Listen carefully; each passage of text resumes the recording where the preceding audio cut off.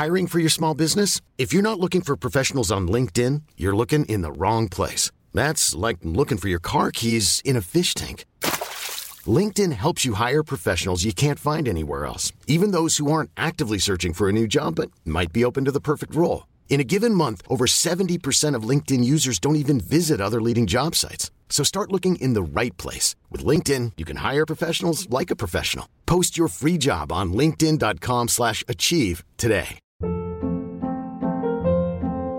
Hold up. What was that? Boring. No flavor. That was as bad as those leftovers you ate all week. Keke Palmer here. And it's time to say hello to something fresh and guilt-free. Hello Fresh. Jazz up dinner with pecan-crusted chicken or garlic butter shrimp scampi. Now that's music to my mouth. Hello Fresh. Let's get this dinner party started. Discover all the delicious possibilities at HelloFresh.com. Many of us have those stubborn pounds that seem impossible to lose, no matter how good we eat or how hard we work out. My solution is PlushCare.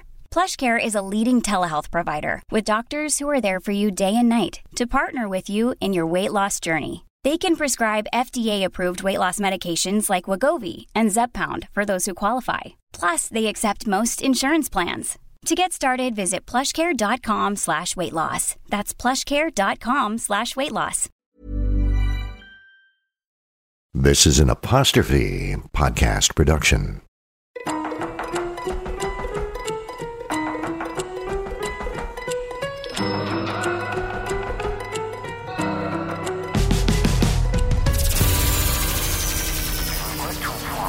Your application is not fit for the requirements at the present time.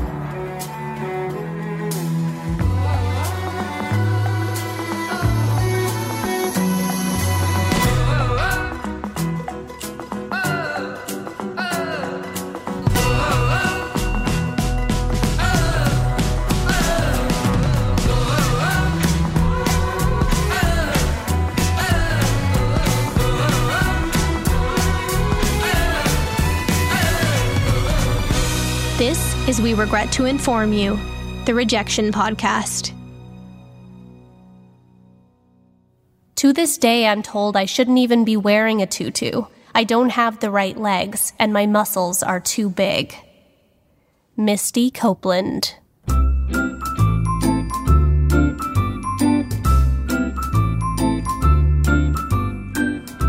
When Misty Copeland stepped into her elementary school for the first time, she did so with a single objective: to memorize the location of every door, every hallway, and every stairwell.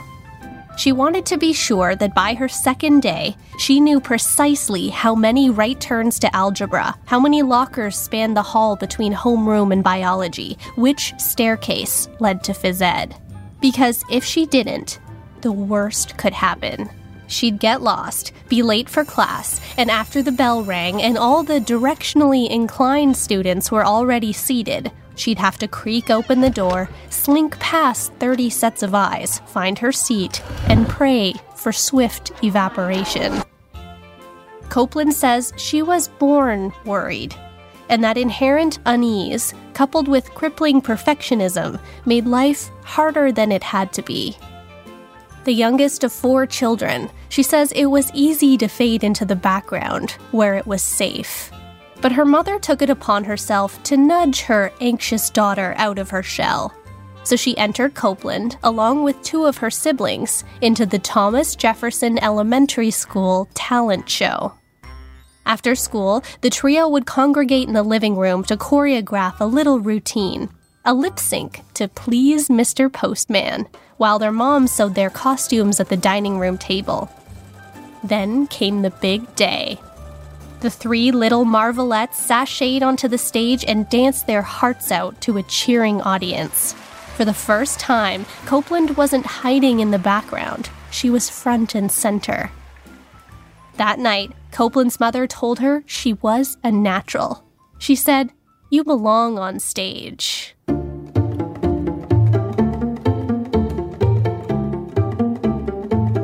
Copeland was born in Kansas City, Missouri, but she didn't stay there very long. When she was 2 years old, her mother left her father. She packed up the 4 children and squeezed their life onto a bus headed west. As Copeland tells the story in her memoir, Life in Motion, the bus's final stop was Bellflower, California, southeast of Los Angeles, where they were greeted by a man who would become their new stepfather.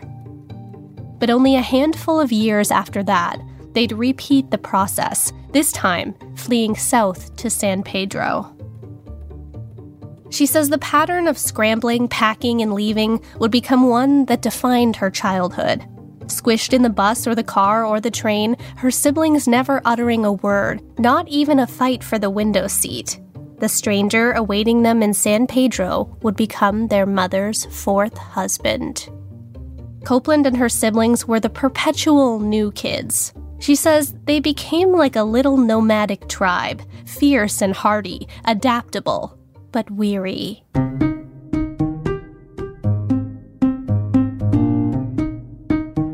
One day, Copeland was flipping through the channels when she came across a Lifetime movie. Not her typical elementary school-aged fare, but something unusual caught her attention. It was a woman doing straddle jumps and split leaps on a balance beam. Her name was Nadia Comaneci, and a decade earlier, she had become the first woman to ever score a perfect 10 on the beam at the Olympics. She was elegant, she was strong, and young Misty Copeland couldn't take her eyes off of her.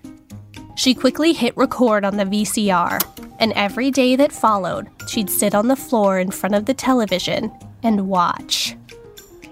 She'd study Comaneci's movements, in particular her floor exercises. Without a balance beam or a set of parallel bars at Copeland's disposal, they were the only moves she could replicate.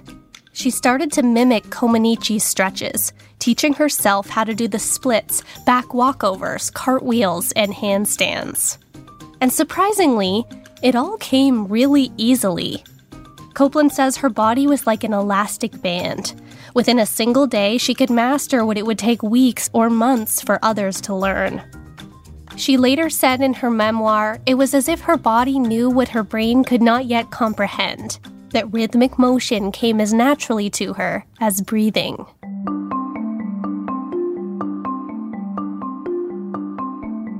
Copeland's perfectionism intensified with age, resulting in debilitating stress migraines. She wanted to do well in school, to please her teachers and her mother, almost as much as she wanted to please herself. She was afraid of being called on in class, purposefully making herself small and invisible. And when she got home, life was no less stressful. Depending on which of her stepdad's apartments the family of 5, soon to be 6, had squeezed into, she didn't always have a bedroom or a bed. Sometimes sleeping on the floor, and dinner was not a given. In the few moments Copeland was afforded a little privacy, she would pop in her Mariah Carey CD and she'd dance. She'd lip-sync, pretending she was in an MTV music video. She looked up to Mariah. Like Copeland, she was biracial, and she was just as beautiful as she was talented. Copeland says there was no crisis Mariah Carey couldn't cure. And between the back walkovers and the Songbird Supreme, Copeland had discovered outlets for her frustrations and a reliable escape from reality.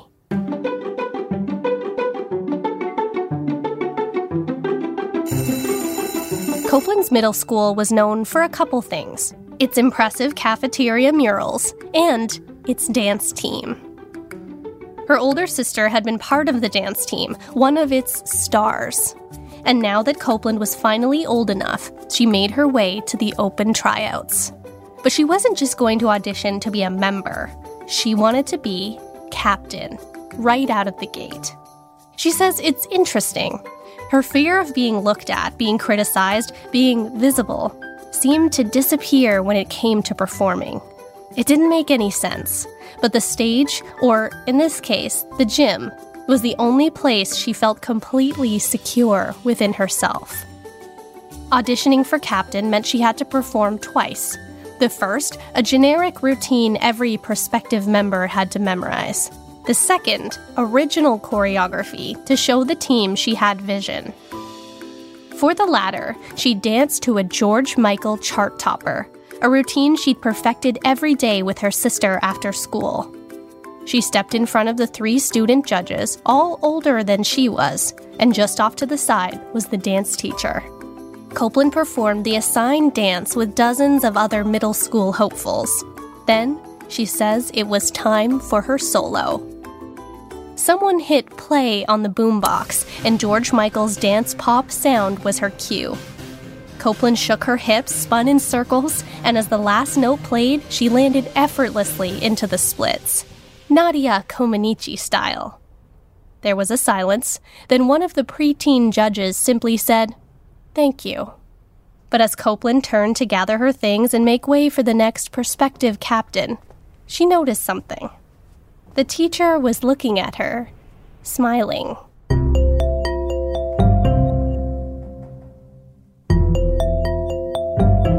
Copeland paced around the living room that night, praying that smiles were reserved for captains. Then she got the call. Copeland, the youngest, smallest person to audition, made captain. Because, simply, she was the best dancer. Later that year, Copeland choreographed a routine for the school's Christmas concert. The dance team would perform to, of course, Mariah Carey's All I Want for Christmas Is You. She budgeted team funds for red leotards, then hand-sewed red tutus with festive faux fur trim. She worked closely with all 30 dance team members to make sure all 60 knees were bent in the same direction and every toe was pointed. She says they looked like the Rockettes, and the audience couldn't get enough. After the performance, her dance teacher pulled her aside. She told her she had a thought. While watching her on stage, she realized Copeland had the ideal physique and natural abilities required of a ballet dancer. She was lean and bendy and graceful. Copeland was confused. She'd never even seen ballet before, but her coach told her that a friend of hers was teaching ballet over at the local Boys and Girls Club. Copeland should go over, observe a few classes, and, if it looked interesting, maybe she should give it a try. This was the type of task Copeland loathed. She didn't like going new places, trying new things. She didn't want the perfect girls in their perfect flyaway free buns to look at her sideways. And none of her siblings had ever danced ballet. But she says, like a good little student, she listened to her teacher.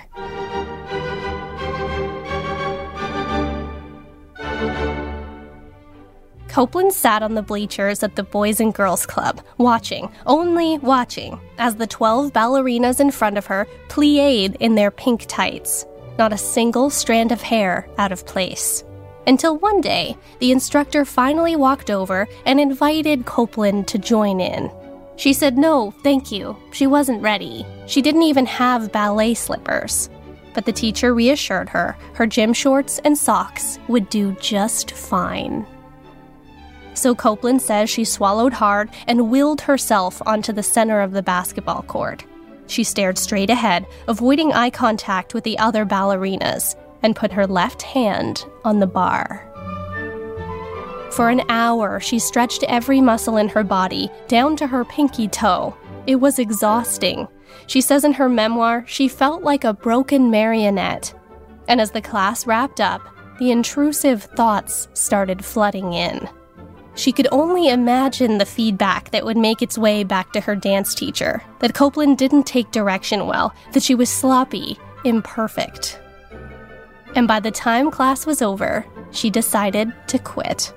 There was too much information to learn. She was 13 years old. The average ballerina starts ballet dancing between ages 5 and 8. She would never catch up.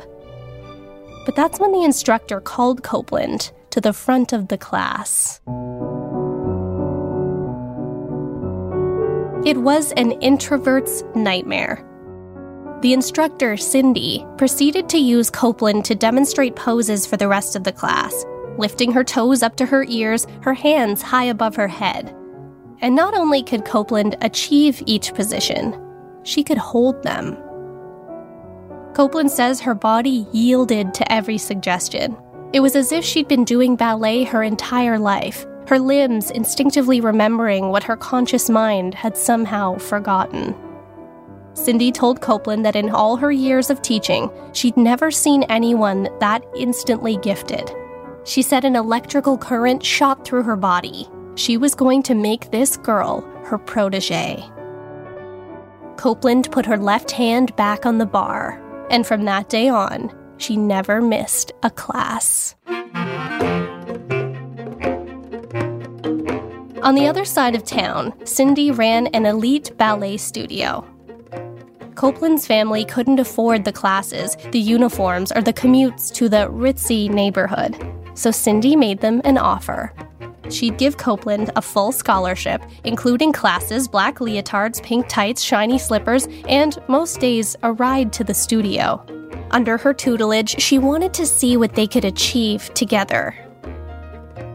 For Copeland, going to Cindy's studio after school gave her life structure. She says in her memoir it was a stark contrast to her home life, which was spinning out of control. Her mother had packed up the children and fled their home again, moving the family into her new boyfriend's apartment, where they all shared a single room. That is, until they were evicted. So the family was forced to move into a local motel room. She and her siblings slept on the floor and rustled through couch cushions hoping to find spare change for vending machine dinners. After school, Copeland would use the motel handrail as a makeshift bar while she waited for her ride to the studio. She couldn't wait to get out of the chaos and into her leotard, at the one place she felt safe and special. She started training 5 days a week, learning pirouettes, jetés, arabesques. And within 8 weeks, Copeland stood on point for the first time. Something that takes a typical ballerina 3 years.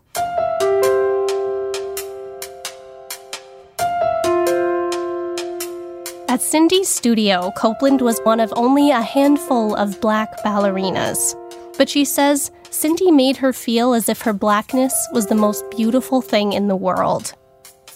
Cindy's approval was unconditional, and Copeland says for the first time, she began to hear the sound of her own voice. And she liked it. At age 14, Copeland starred in her first real performance, which was met with a standing ovation. That performance was written about in the local paper, and suddenly there was buzz on the LA dance circuit about the late-blooming black ballerina who could command a room. Her story was unusual. She wasn't born into a fancy elite ballet academy. She discovered her gift as a teen at the local Boys and Girls Club, and for the first time, she heard the word prodigy. She started entering competitions, which she won, even earning cash prizes up to $5,000, an astounding amount of money to bring home to her family at the motel. By the end of that school year, she was eligible to apply to some of the prestigious ballet company's summer programs. She auditioned for 6 companies. 5 sent back letters of acceptance along with elaborate welcome packages. Then, one very svelte envelope also arrived in the mail. It was from the New York City Ballet. It read, "Thank you for your application to our ballet academy. Unfortunately, you have not been accepted. You lack the right feet, turnout, torso length. You have the wrong body for ballet. And at your age, you're too old to be considered."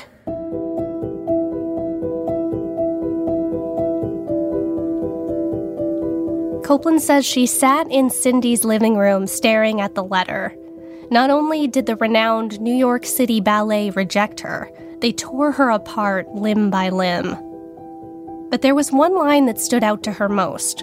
"You have the wrong body for ballet." It was such a sweeping statement. Cindy took Copeland's hands and reminded her of her talent. Then she gently let the teary 15-year-old in on the subtext of language like that. She said, "There are very few black dancers at major ballet companies. They just don't know what to make of you." The truth was, Cindy was right. There had never in history been a black female principal dancer at a major international ballet company. So Copeland decided to go where she was wanted. The San Francisco Ballet offered her free tuition, room and board, and even airfare. But she never quite forgot that rejection letter from the New York City Ballet. So Cindy said, "Save it. One day, they'll be sorry."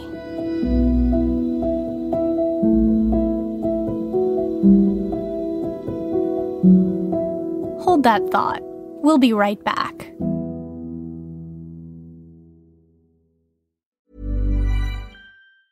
Ever catch yourself eating the same flavorless dinner 3 days in a row? Dreaming of something better? Well, HelloFresh is your guilt-free dream come true, baby. It's me, Keke Palmer.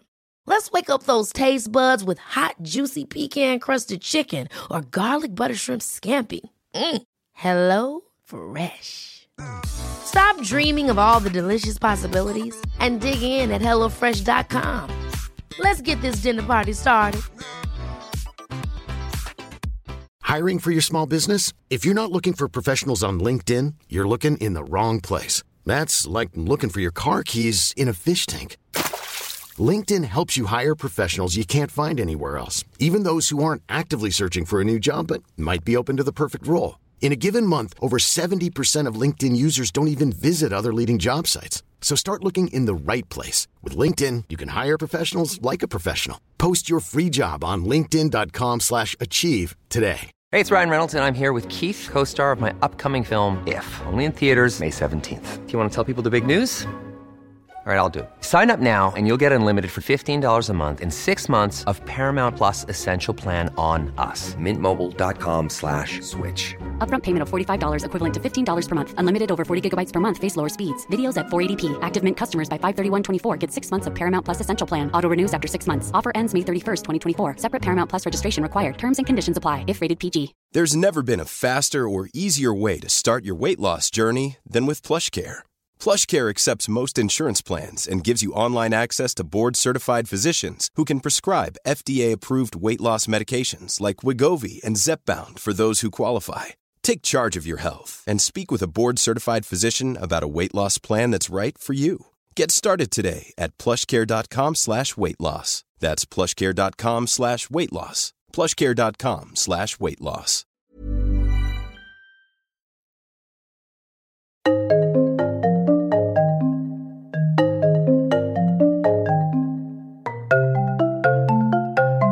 There were a few things Copeland learned at the San Francisco Ballet. One, that even among career ballerinas, she was still considered advanced. But two, even though she was considered advanced, there was still a lot she had to learn. The ballerinas around her were familiar with the choreography of the ballet classics. They'd spent a decade or more on point at elite academies, building stamina and strengthening their feet. Meanwhile, Copeland hadn't heard all the great scores.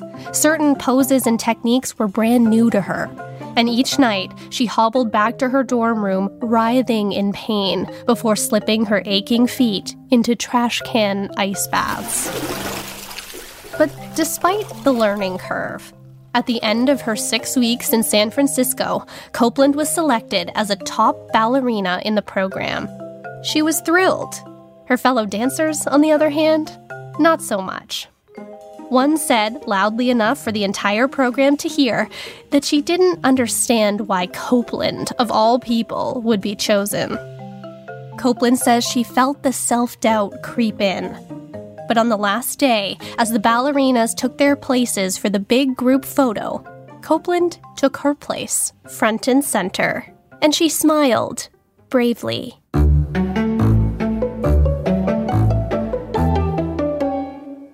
The summer of Copeland's junior year, she read in Dance magazine that major ballet companies were, once again, auditioning for their summer programs.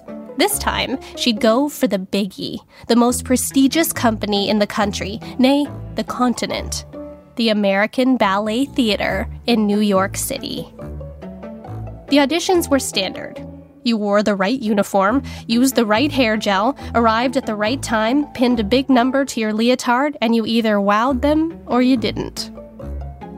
Well, with her training from San Francisco under her belt, Copeland wowed them. And within a couple weeks, a letter arrived in the mailbox saying she had been accepted on a full scholarship to ABT's summer program. And 17-year-old Misty Copeland was off to New York City. On her first day at the program, Copeland was summoned into the head office. She was asked about her story. Growing up in the family that she did, overcoming what she had. They were fascinated, a prodigy discovered at the Boys and Girls Club. They told her not only were they impressed by her talent, but her tenacity. And right then and there, they offered her a spot in their studio company when she finished high school. 1 year later, she couldn't get out of her cap and gown quick enough before heading to the airport. She was back at ABT and starting her first real-life job as a dancer.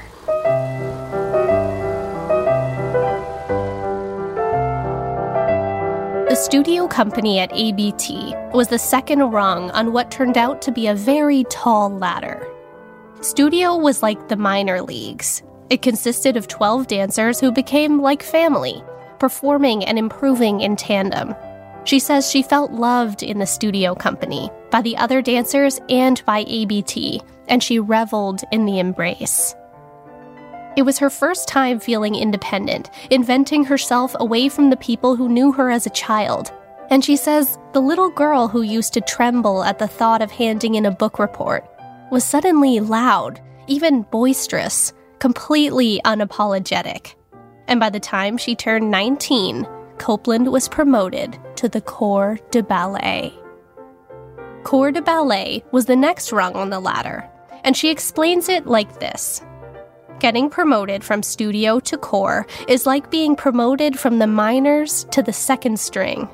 The main task is to learn the plays, bolster the first string, and hope one day to be plucked off the bench and onto the field. There were 50 members of the corps. Above them would be the soloists. There were about a dozen of those. At the very top of the ladder, there were 20 principal dancers. And of those 80 ballerinas in total, Misty Copeland was the only black dancer.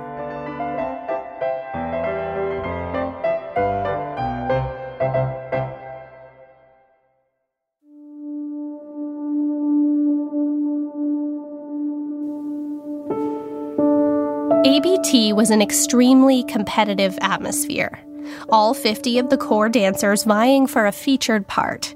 It didn't take long for Copeland to realize the word prodigy might have applied to a number of her peers. These were the top ballerinas in the country. Suddenly, every day felt like an audition. She could feel the other dancers constantly looking her up and down, questioning her abilities, judging her appearance. The rehearsal schedule was grueling, and one day, while learning new choreography and contorting her body in ways that had never been stretched before, Copeland suddenly felt a shooting pain down her lower back. She kept dancing until she couldn't take it any longer. She went to the hospital for an MRI, and turns out she had a stress fracture in her spine. For 6 months, 23 hours a day, Copeland would be forced to wear a back brace. Another 6 months after that would be spent in rehabilitation. She would have to go a full year without ballet. What she'd soon find out was that years of strenuous activity had delayed puberty for Copeland. But now, as she took her first rest since she started dancing, she says her body started to change.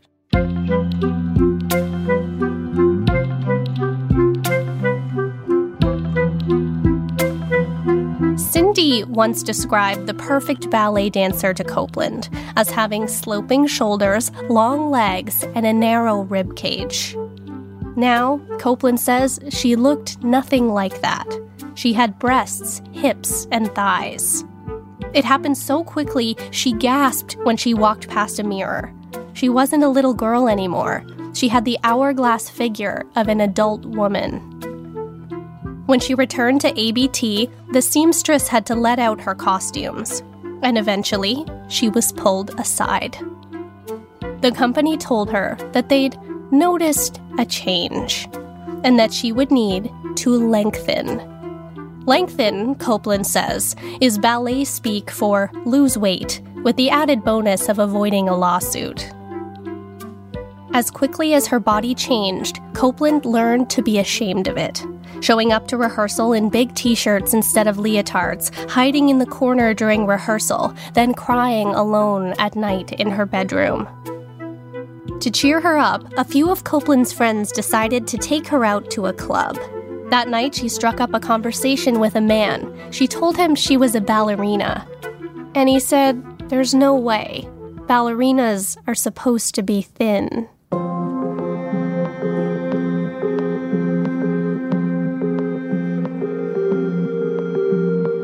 Copeland had reached her lowest point. To cope with this stress, she started overeating, indulging in dozens of Krispy Kreme donuts in a single sitting, which only made her gain weight and curse her body even more.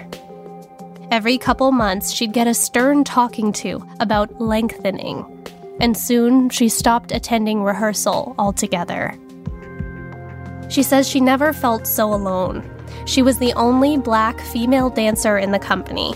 There was no one around her to confide in or relate to. She was the only dancer with breasts, with quads. She always had a different skin tone than the other girls, but at least she'd shared a similar body type. She says there were many people who seemed to not want to see Black bodies on stage, who thought her mere presence made ballet less authentic, less romantic. Her career began to slip away. That season, ABT was in rehearsals for its production of Swan Lake, in which Copeland was set to play a Cygnet. The production would be filmed at the Metropolitan Opera House and broadcast on television. And one afternoon, on her lunch break, another member of the corps approached Copeland and told her she'd overheard some staff members discussing the broadcast. Someone had said that Copeland didn't fit in with the rest of the dancers. She asked why. It couldn't be because of her technique, her work ethic, or her training. No, it was that her brown skin was ruining the aesthetic. Copeland says the filming happened, but she didn't make the final cut.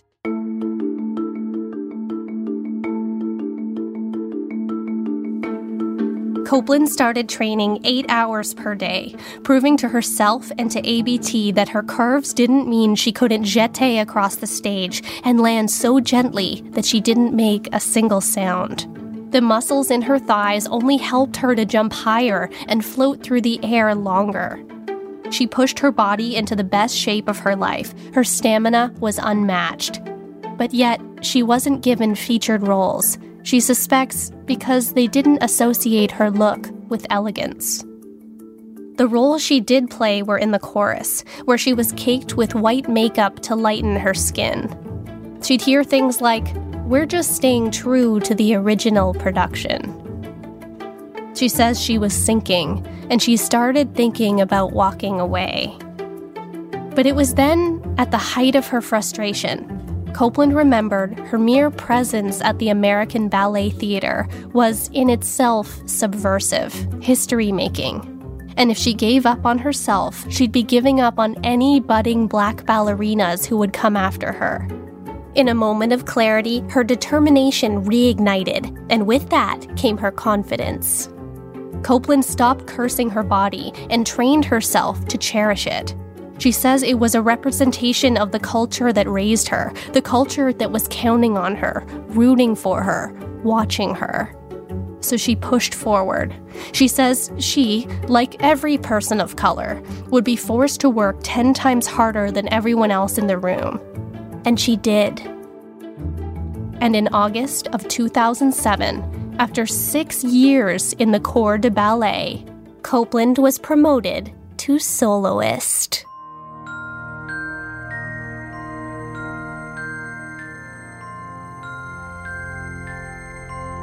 Misty Copeland became the first Black soloist at the American Ballet Theater in 20 years. She made the cover of Dance Magazine, which was a full-circle moment. given that it was the very publication where she'd spotted the open call for ABT auditions. Then, in the fall of 2011, ABT's artistic director pulled Copeland aside and told her to start rehearsing the choreography for the lead role in Firebird. Firebird is a beloved ballet about mystical creatures in an enchanted forest, one that required 3 main soloists to play the red-feathered Firebird. So Copeland figured she'd be understudying one of those 3, an honor. She learned the part perfectly, the first to arrive in the morning and last to leave at night. If something ever happened to one of the leads, as injuries are common in ballet, she'd be there in the wings. Then, finally, the cast list was posted, but not on a bulletin board, on Twitter. Copeland pulled up the press release, which read, "Firebird Act 2 will be performed by Misty Copeland." She couldn't speak. Her eyes filled with tears. Out of the 80 dancers in the company, they picked her. She would become the first black ballerina in history to play the Firebird at any major ballet company.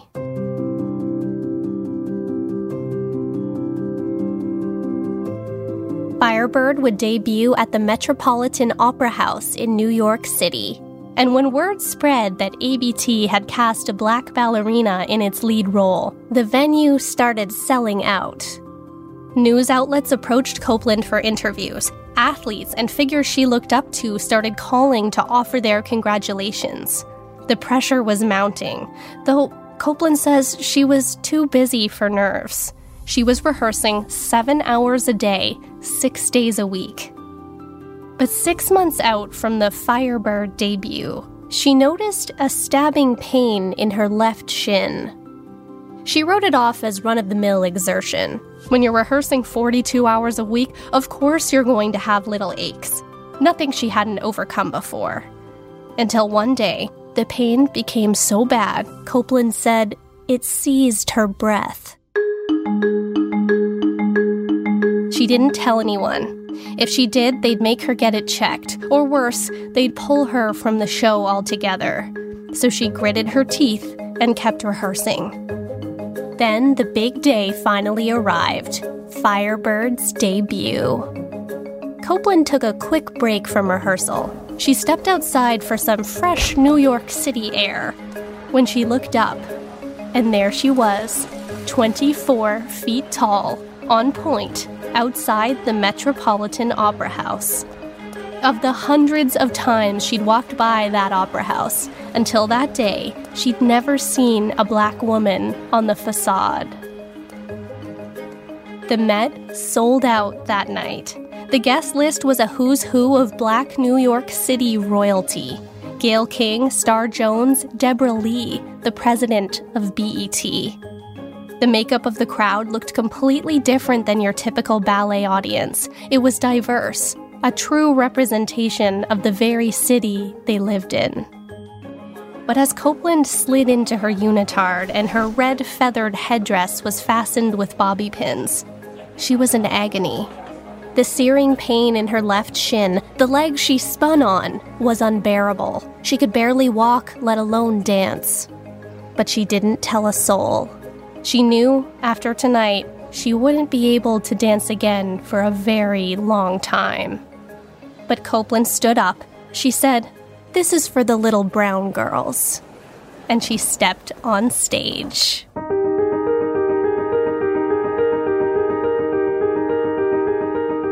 For the next 90 minutes, Copeland says her heart throbbed harder than her leg, and she fluttered, soared across the stage effortlessly.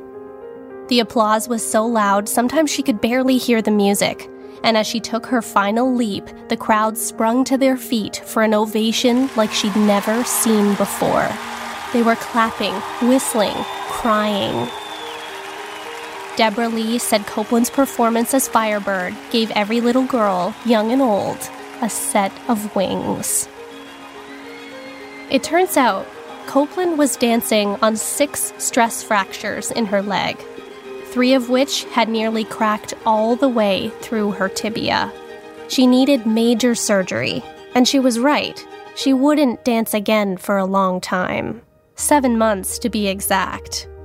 But by the summer of 2014, she was back, cast as the lead in Swan Lake, the first Black woman to dance the role at an international ballet company. That same year, she became a spokesperson for Under Armour.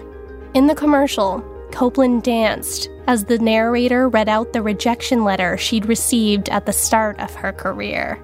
The campaign was called I Will What I Want. Then, in 2015, Copeland was invited to an ABT company-wide meeting.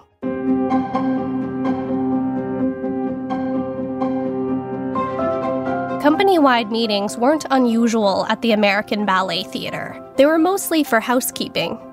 All 80 members of the main company and staff were running through ABT business, talking dates, upcoming performances, discussing the logistics of the next tour. Some studio dancers were promoted to corps. Some corps dancers became soloists. There was celebration and applause.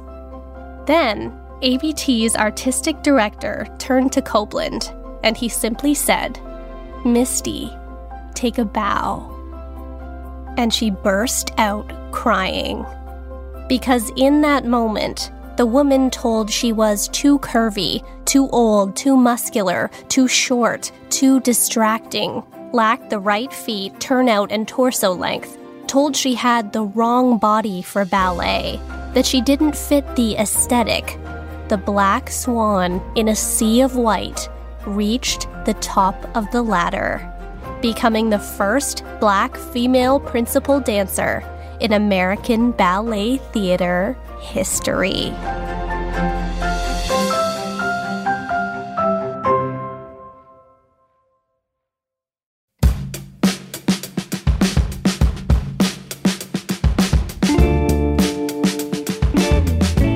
There is so much you can't control on the way to your goal. You can't control what people think of you. You can't control timing. You can't control circumstances. And you can't control the naysayers. When the rejections and the doubt pile up, it's so easy to slip into fear, despair, and disappointment. But when you were at your lowest point, that's when you have to pull out your compass. You have to reconnect to your purpose, tap back into your true north. Because your why will sustain you in the darkest hour. How you get there, when you get there, where you end up, will all work itself out. The secret is to persist, so the how, when, and where can materialize. The one thing you can control is yourself. When Misty Copeland was ready to walk away from the American Ballet Theatre because she was being judged so harshly, when she was made to feel ashamed of her body, when she was told she didn't fit in with the rest of the dancers, the thing that made her stay was her compass. She remembered why she was there. She realized her mere presence at the ballet wasn't just unusual, it was important. She remembered all the little girls of color who were watching her and counting on her. That reignited her determination to block out all the criticism and stand tall and push through.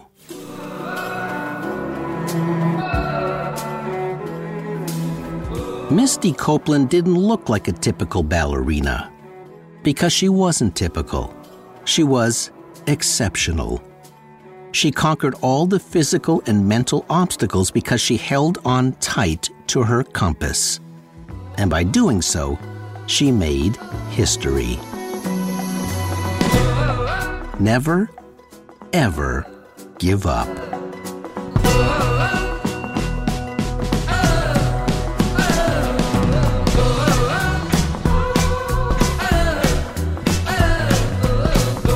Misty Danielle Copeland.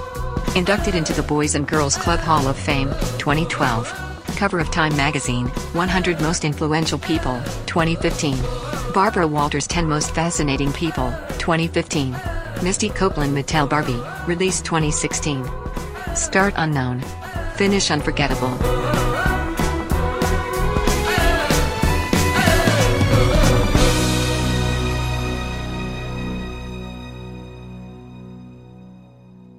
The Rejection Podcast is an Apostrophe Podcast production and is recorded in our Airstream mobile recording studio. This series is hosted and written by me, Sydney O'Reilly. Research, Allison Pinches. Director, Callie O'Reilly. Engineer, Jeff Devine. Producer, Debbie O'Reilly. Theme music by Ian Lefevre and Ari Posner. The major source for this episode is Life in Motion, An Unlikely Ballerina by Misty Copeland. Other significant sources are listed in the show notes on our website, apostrophepodcasts.ca/rejection. We regret to inform you we're on social. Find us at @pod. If you enjoyed this episode, you might also like Rejecting Sandra Oh from Season 2.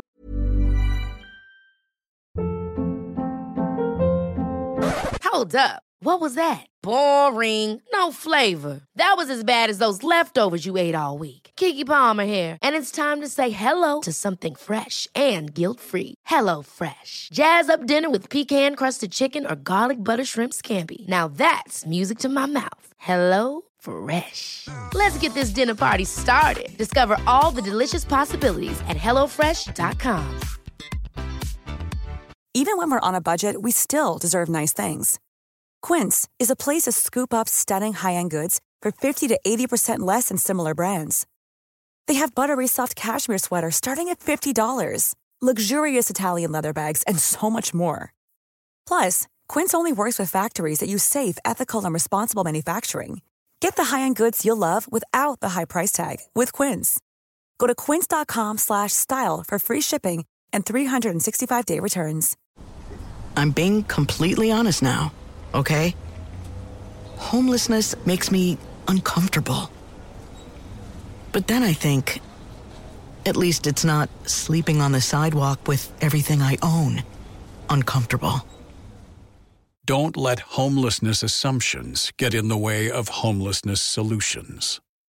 Go to CanadaCanDoIt.ca. Help the Canadian Alliance to End Homelessness. This series is executive produced by Terry O'Reilly, or as we like to call him, T. See you next time.